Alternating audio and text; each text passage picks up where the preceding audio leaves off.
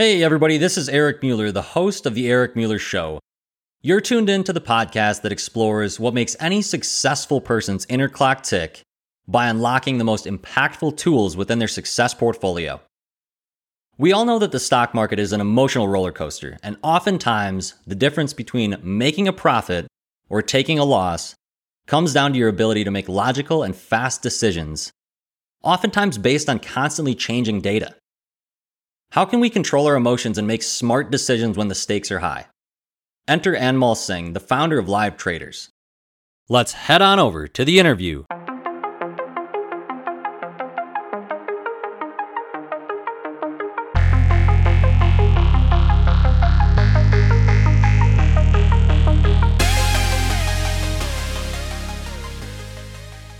Anmol, welcome to the show. Thanks for having me. Looking forward to chatting with you. Looking forward to, man. Yeah, I think, but before we dive deep into this entrepreneurial story of yours and really your expertise in stock trading and investing in the market, we want to know what makes up your success portfolio. So if you're new to the show, a quick background on this, a way to look at it. It's perfect that we got a finance guy on here. Look at it like an investment portfolio, that compilation of investments that builds that, foundation for your financial goals in life. Well, here on the Eric Mueller Show, I really want to discover how successful people like Anmol invest in themselves and build that foundation for success long term. So Anmol, start us off. What are 3 skills, traits, habits, or mindsets that make up your core success portfolio? I think one of them is extreme dedication and extreme focus. So it's when I do something, I only focus on that. Like it might not be the best thing when it comes to relationships, but when it comes to business and work, like I try to just stick to one thing and exhaust all options before I move on to another thing. Like that's number one. Number 2 is a similar form of that is persistence, is like not giving up until I've exhausted every resource or every person I could connect to, every mentor I could meet. Like unless I've exhausted all resources, I never pass on an idea until I've seen it through. And then step 3 is going to be learning from past mistakes and past failures. Learning from all of that, seeing what I could do better. And then the next one, I do that. If I still make a mistake, learn from that and I keep doing it and I never quit. So I think those are the 3 things and 3 characteristics that have got me where I am. Yeah, I personally love all of those. And I think first and foremost, I'll say that focusing on one thing is not necessarily a strength of mine. I tend to spread myself thin. I have a lot of different interests. And I think maybe you could shed some light on, if we have a person listening that feels similar to me, do you think, is there a way that we can help them maybe find their way, or if they can find out, hey, they're working on 3 different things and they're not certain which one might be the thing they want to really dive deep into? Are there any strategies that you have found successful in your own, personal journey when you got into trading and finally realized, hey, this is what I definitely want to do? Yeah, and I think first of all of us, especially us men, we have all these ideas coming over. We have all these things we want to do. We want to try that, and we want to try this. So it's pretty normal, and I feel the same way. It's just like kind of learning how to tame yourself down, calm down, let's focus, let's settle in. And the way you do that is by scheduling it. So if you have 3 things you're working on, schedule time equally for all 3 of those things. And then if it's like, let's say 4 to 6 p.m., I'm working on this, then you're only working on that. You're not thinking about this idea. You're not thinking about that idea. You're not thinking about managing this or checking your email. That 2 hours is just this one idea, right? Then you give the other idea another block of time, whatever it takes. So give equal time to each task, but then that time is only for that specific task. That's number 1. And as you keep doing it, you'll see, maybe this idea is getting me more money, more results. This one's not so much. Okay, let's cut the 4-hour time block to 1 hour for this one. Let's give the additional 2 hours to this idea, right? So then you kind of want to manage your portfolio that way. But ideally, I think people should have not more than 3 things they're doing at any given time, because then you're gonna not give your best. You're gonna give 20% to each of those rather than giving 100% to like top 2 or 3 ideas. Yeah, I think that's really helpful advice. And to echo your other 2 points with persistence and learning from failure, those are probably also things you'll find in doing those different, projects or side, passions initially. You'll find out which ones are maybe fulfilling you a little bit more, or which ones you're learning a lot more from the failure and becoming better at. And this leads me into kind of the follow-up question of the success portfolio, and that is really, Anmol, what do you believe success to be? If you were to define that word, how does Anmol know at the end of the day he's been successful, or at the end of your life that you've been successful? Yeah, great question. I wrote a book on this, Prepping for Success. So in that I talk about how success could obviously mean different things to different people, right? And it's definitely not monetary. That's one thing. In the beginning, early in my career, I related success to money. If I had money, I'm successful. If I don't have money, I'm not successful. But my definition of success has evolved and changed over time. So now my definition of success is being, paying full attention to all areas of your life, right? Health, wealth, love, and happiness. And then creating harmony in those areas, right? Not trying to balance it, but focusing your attention on each of those areas, because that's a successful life. Because you could have all the money in the world, but if your relationships are a mess, are you really successful? Probably not. Right. And now let's say you are, extremely successful when it comes to business and money. Your relationships are great, but your health is a mess. Is that really successful? Probably not. So without one thing, you can never truly be successful. So true success is creating harmony in all areas of your life. And then more importantly, enjoying that journey as you get better in those areas and being okay with where you're at in each of those areas. I think that is true success. Yeah, I think that's a great way to look at that too. And I'll ask you, when you started your journey as a trader and maybe that entry into entrepreneurship, you were, as young as 22 when you started doing that. What challenges did you find with relationships, if any, as far as, the beginning of an entrepreneurial journey? Because you mentioned, the balancing of things like that is sometimes not possible, or not, it's not the easiest thing to, if you have all these, ideas, or if you're doing multiple things and time blocking those, it might be difficult to keep up on your health or relationship. So did you have any personal, story or struggle with a relationship in particular in that case? 100%. Like, I mean, I didn't date or, do any of that stuff in my early, like from 18 to like early 20s, because I had only one track goal. As I talked earlier when we were talking off topic, I'm very extreme. When I do one thing, I can only focus on that one thing. So my goal is to do one thing extremely well, get yourself to a level that now you have the time that you can devote to other areas, right? Because once I personally believe that when you're financially successful and you have the resources, now you can kind of take a little step back and start devoting time to other areas. And you can also spend money, right, to hire coaches, mentors in other areas of your life to improve those areas once you have financial stability. So early on, I set a goal. Okay, first thing, financial stability. Once I get that, now I can get a chef to make me my meals. I can get a trainer to help me work out with me every day. I could do all those things with the money. So I think, but in the early on, it's definitely a challenge. Like I wasn't, I was a pretty big introvert. I only focused on my business and my work. Didn't really, date a lot or do any of that stuff. It was just get myself successful, and it did mess up my health, 100%. In college, I used to be like, 6-pack abs, boxing, doing all those things. I was an amateur boxer, did all of that. But when I set a business goal, I kind of ruined all of that. Now I didn't need to, but that's just my extreme personality, right? I want to focus on one thing. And the health kind of got messed up. So now I'm at a stage of my life where I'm using the resources and the money that I have to help better my life, right? To hire mentors in other areas to improve those other areas. And now I can create the harmony because of financial stability. But I personally believe financial stability has to come first. Yeah, and I think that probably rings true to those listening right now. Is they probably feel in some way that they haven't reached that point yet. I certainly don't feel like I've reached, financial freedom yet. And so there's still goals in that way. But it sometimes makes me think, oh, if I had X amount of dollars, like then I could do this. But to counterpoint that, do you think that, if you wait to start something until you have, X amount of dollars, or if you want to start a business and you don't want to get a loan, you want to bootstrap it, do you think someone can, do harm to themselves by waiting too long? Like if you wouldn't have started the trading and done that at that age, who knows where it might be now? Maybe live traders would not be what it is today. Yeah, 100%. And I think that came from the aspect of, hey, let's just get started. And that's one of the biggest thing I think what you're alluding to as well is that people wait too long to get started. They start analyzing. They start creating this massive business plan. I'm like, let's just take step by step, right? Let's not look at this massive goal of financial freedom and, get overwhelmed by it. But now let's break it down into, okay, what are the 10 things I need to do to get closer, to move the needle a little bit. Your only goal every day is not to reach your goal. You're never going to reach your goal because the goal is an ever moving target, right? Your own goal is to move the needle a little bit in your favor every single day. If you do that at the end of the year, your needle's all the way down to where you want it to be. So I think you have to chunk it down into a lot of smaller goals and just focus on that. Don't look at, I want to make at $1 million. Look at, okay, what do I need to make next 10,000 right now? What do I need to do to make next $1,000 right now? And once you get there, start creating levels for yourself. And that's how I was taught as a trader. I was trading for this firm in New York City where I would trade their money. They would give me $10 million of their money. I would trade them and they would take 30% of everything that I made. But they gave me targets. They didn't hire me as a new trader and said, here you go, here's your $10 million. They said, okay, we're going to give you 50,000. Prove yourself. make $300 2 weeks in a row.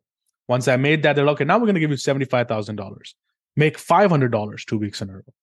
I did that. Then okay, now we're going to give you 100,000. So they stair step me up all the way to financial stability. I think that's the same thing people need to do in their own lives: is stair step your way up rather than just looking to vertical jump up, because that rarely happens unless you're a athlete or a musician or some tech entrepreneur.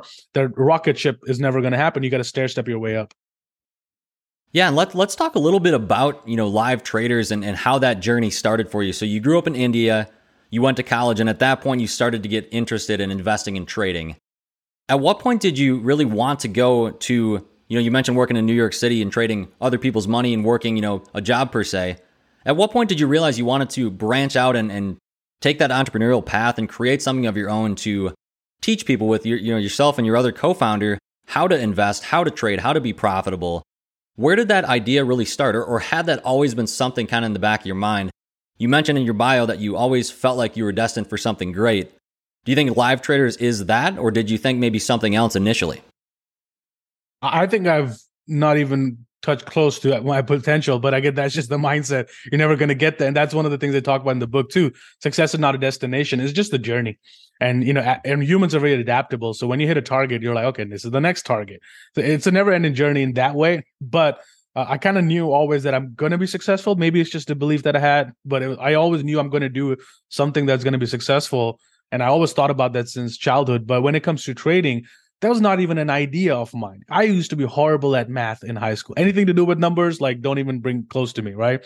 So I never thought trading is going to be a career that I'm going to be successful at until when I was 18 years old, got to college in London. I moved from India to London to study. And when I got there, I had a group of friends in my dorm. They were talking about Jim Cramer or some investing stuff. And I was very curious because I think every guy at some level is curious. Like, why does the stock market move that way? What caused the stock to go up or down? So for me, I was curious. And then I was looking around in my university on what things we could do. So we noticed that there's a soccer, football society. There is an entrepreneurship society. And any interest that you had, there was a society for it in college. There's no such thing as trading or investing society. So a bunch of us guys, we teamed up. We're like, hey, none of us know anything about trading, investing, but let's just start something, meet once a week, talk about a book we read on investing, and let's just build our skills. And we started meeting once a week, every week. And the group grew from 3 people to 20 to 30, 40, 50 people. And the best part is it's 2023 now. The group is still running in the college, live and active. And we started that back in the university days. That's where my initial interest started. And I just started reading a lot of books, taking a lot of courses, seminars. I saved up some money, borrowed some from my dad, opened a trading account, bought my first stock, lost half of it, like half my money pretty quickly. And then I realized that, pushing the button doesn't make you a trader. That's a learning curve. You got to learn. And that's when I found my co-founder now, who's my business partner. He was my mentor. I found him doing an online webinars thing. I attended that thing. And I was like, this guy looks honest. Because a lot of people were hyping up how much they make in the stock market. And this guy was talking about how much I lost. I was like, that's refreshing. So he taught me, took me under his wing, started trading for him. And then, kind of rest was history. And that was my foray into the prop firm world, where I started trading the company's money. And then that company got bought out in 2015. So I had an option. Do I join the new company? Or do I maybe, now that I'm financially stable, I don't need to give them half my money. I can trade with my own money. That's when I decided to quit. I contacted my mentor. I said, why don't we start something like live traders? We trade live in front of everybody. That's going to be a new concept. Let's do that. He's like, you know what? Let's do it. And then that was kind of the story of how live traders was born. Yeah, I really like that story of just jumping in and doing it, identifying like that initial problem of there isn't a group that addresses this at the university. Let's start it. Even though we don't know anything, it kind of comes from that point of honesty and transparency that you're not claiming to be an expert at this point, but let's just all learn together. I think that's a really good lesson for anyone listening. If you're interested in something and you find that there's not something out there for you, why not create it? Why not start it like Anmol did? And it really kind of brings me into the next point with the trading specifically. So if you Google just, what percentage of traders lose money, you'll see a figure, probably 90% or something like that. Is that actually true, Anmol? And if it is true, what can we do to become part of the 10% that maybe doesn't lose money as a whole? Not you're going to have losses every once in a while, but as a whole. Yeah, so I think that statistic is both true and false. So meaning true in the sense that 90% people lose money, right? But not 90% of traders. There's a difference because the research was conducted by brokerage firms, right? They basically audit everybody who had a brokerage account and say, okay, 90% people lost money, 10% made money. But we all know if you have a brokerage account, if my mom has a brokerage account, she's not a trader, right? She just has a brokerage account that lost money. So that research counted everybody who had an account, press the buy or sell button even once. That was counted as a trader. But that's not what a professional trader is. Professional trader is somebody who's gone through learnings. They've gone through back testing their strategy. They have spreadsheets and models of everything that they've done. That's what a professional trader really is. He has a risk management strategies. So if they actually audited how many professional traders lose money, the number is not even anything close to 90%, right? But yeah, 90% people lose money because they think they're traders by reading a Reddit post, buying GME, and now I'm a trader, or buying AMC or Dogecoin, now I'm a trader. But we all know that's not what a trader is. That's just gambling. So yeah, that's kind of where the statistic come from. Now, to be a part of the 10%, you need to trade like a professional, which means having spreadsheets, having models, testing that model of the last 20, 30 years, see how that would have done, right? And you have you know your statistics. You're like kind of like the casino, right? If you go to a casino has a 0 point some percent edge on most of the games. So they only need you to keep playing. Doesn't matter if they lose a big round. As long as you keep playing in a long enough time frame, they're going to make money because of that little probability and statistical edge. Same thing with trading. We're only trying to get the statistics in our favor that if I take 10 trades, okay, and let's say I'm going to lose on 5 of them and I'm going to win on 5 of them, right? So I'm losing 5, I'm winning 5. But if my winner is twice the size of my average loser, then I could lose half my trades and still make money. That's the professional, how we get our edge in our favor. And I might lose sometimes 5, 6 even out of 10 trades, but the ones that I'm winning on are going to make 2 or 3 times my average loser. So I keep my losses small, keep my winners big. So you don't need to win. You could win half the time and still make money. Yeah, I think that casino analogy, I think, really does make sense, at least for me too. I sometimes think of sports betting too, and the sharps per se, or the professional sports bettors, the best ones ever, probably still are maybe not even quite at 50% of their wins, but over time they're profitable. So it's kind of a similar way to think about it. You don't have to win 90% of the time to be profitable.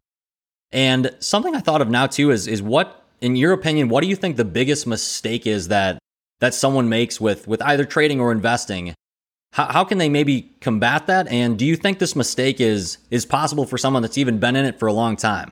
So maybe a mistake that like a novice might make, or one that someone that's even an experienced trader might make. And I'd be interested to hear if there is a difference and what that strategy to avoid it might be. Yeah, I think both experienced and novice traders, the biggest mistake people make is trading on emotion, right? Like with emotion, you cannot back test your emotion. You cannot test your emotion to see what the statistical probability of your gut feel is, right? It doesn't work like that. So a lot of people, what they do is if the strategy says, okay, if the stock goes down by X amount, take a small loss and walk away, right? But some people will keep holding. Maybe it'll come back up. I think it'll come back up. That's what people are doing with crypto right now, right? 90% down most of these cryptocurrencies, but it'll come back up one day. It might, but isn't that hope? And hope is not a strategy.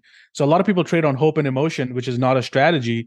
And you have to be able to follow your rules. It's a very disciplined game. Trading is literally all about discipline and psychology. You have to be okay with exiting trades when you need to be exiting. Sometimes a trade they might get into has a target. If the stock goes up X amount, I'll take my profit. And then it goes up and then they become greedy. Maybe it'll go higher. Maybe I'll keep holding on. Now you just ruined all of the things you tested in a statistical probability model. And now you're just using your gut feel. So that's the biggest mistake people make. And newer traders make it a lot. It hurts newer traders a lot more than experienced traders, because experienced traders, if you're trading for any length of time, you do have a little element of gut feel. Right? That's because your brain has put together patterns you've seen over the last few years and that's how your gut feel is coming from. But a newer trader, you don't have a gut feel. Give me a break, right? Newer traders don't have a gut feel because what are you basing it on? Oh, I just think it's going to go up. Why? I just think it. Well, your thinking has no basis in reality. So I think that's one of the biggest mistakes people need to avoid. Yeah, and that kind of goes back to what I said at the beginning of the episode, just how can we control those emotions? Because I think, at least in my personal experience, that is what has led to maybe the biggest mistakes in just my personal portfolio, is thinking just on that gut feel of, with no real basis of, oh, I just feel like Bitcoin's gonna go up, or I think Ethereum, I think it's ready to moon. Like it's like, where do you get that? I think it just comes from a sense of you're just obviously hoping, and you're you have like a personal tie to your own investments. So it's hard to remove yourself from that a little bit. Yeah, people are drinking the hopium, as we say. They The drink the hopium, hopium and they're just holding it. Why? Because somebody tweeted it's going to go up. Or I read something on Reddit, it said it's going to go up. I'm like, how many people have read that? Right? Everybody knows about it. So what's the edge you really have? Like, you always want to think about being a casino. That's the best analogy I can give you. Anytime you feel like you want to do something, okay, what is my edge? Ask yourself that question. What is the statistical edge on that? Do I have an edge, or is it a tweet or article that everybody could read online? If everybody could read it, there's no edge in that. So markets are efficient. They factor in all the news already. Yeah, exactly. And that's kind of like that the buzz, around the social media is probably not the place you want to go necessarily for your investing or trading information all the time. You might be able to find out, certain aspects of if there's positive, sentiment around a certain company, or that you could be a little bit, kind of use that as a part of your toolkit maybe. But really, Anmol, what do you think of fundamental and technical analyses for evaluating stocks? Is that kind of a core part of what you do at Live Traders, or without giving up too much of your company's product and service, what might you offer on those two aspects of looking at a particular stock or security? Yeah. So in trading investing, there's two types of analysis. One of them is technical analysis. The other is fundamental analysis. Now, technical analysis is more used by traders, right, that are in and out of stocks. They're not just holding on forever. Whereas fundamental analysis is going to be used by investors that are investing in the company for the long haul. And they might not ever sell the company, or they might hold it for several years. Now, the difference is in fundamental analysis, you're looking at the company, right? What's the management like? What's the CEO like? What's the product like?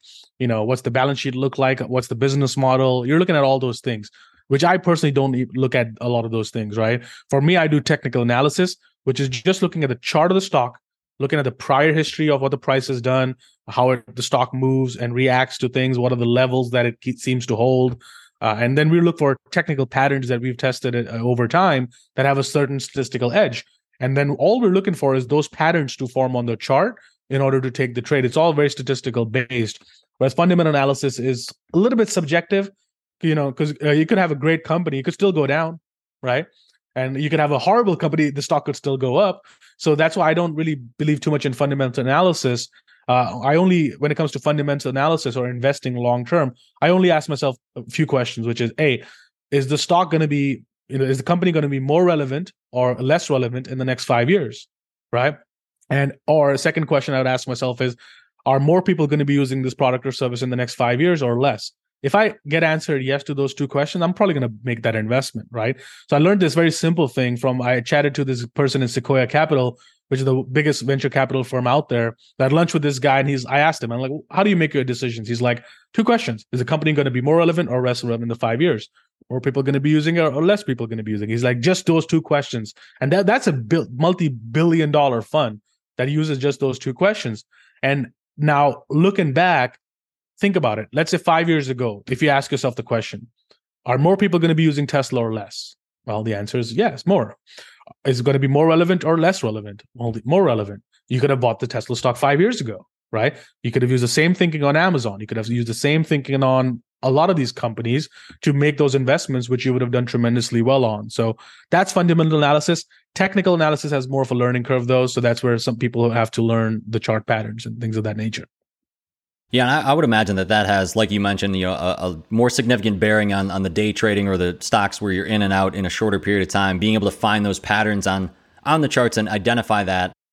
Do you think that has, I guess if someone's got $1,000 or just insert X amount of dollars, what would you say would be maybe their best entry point into really finance as far as investing or trading? Do you think they should do one or the other? Should they invest for the long term? Should they try options? Should they do something, where they join Live Traders and try to, kind of learn in that way to be more short on certain securities? Is there an advice that you would give someone like that? Or it's kind of a broad question, but I'm just thinking of someone listening thinking, hey, I want to jump in. I don't have a ton of money. What should I do? Yeah, so I would say if somebody already has right now, let's say a 9-to-5 job, or you have a business, then you probably cannot really do short-term trading, right? Day trading in and out. Because for day trading, you have to be in front of your computer at least from 9 o'clock till at least 12 noon, right? You got to be on your computer for that time. So if you have a job or a business, day trading is not for you. But however, what you should be doing is investing in the stock market, right?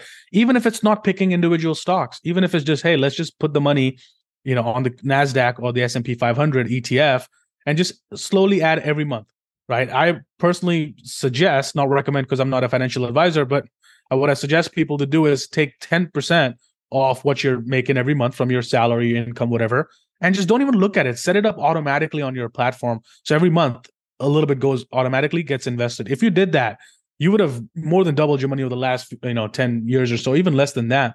So if people keep doing that and adding to their account every single month, that's the long-term recipe for success.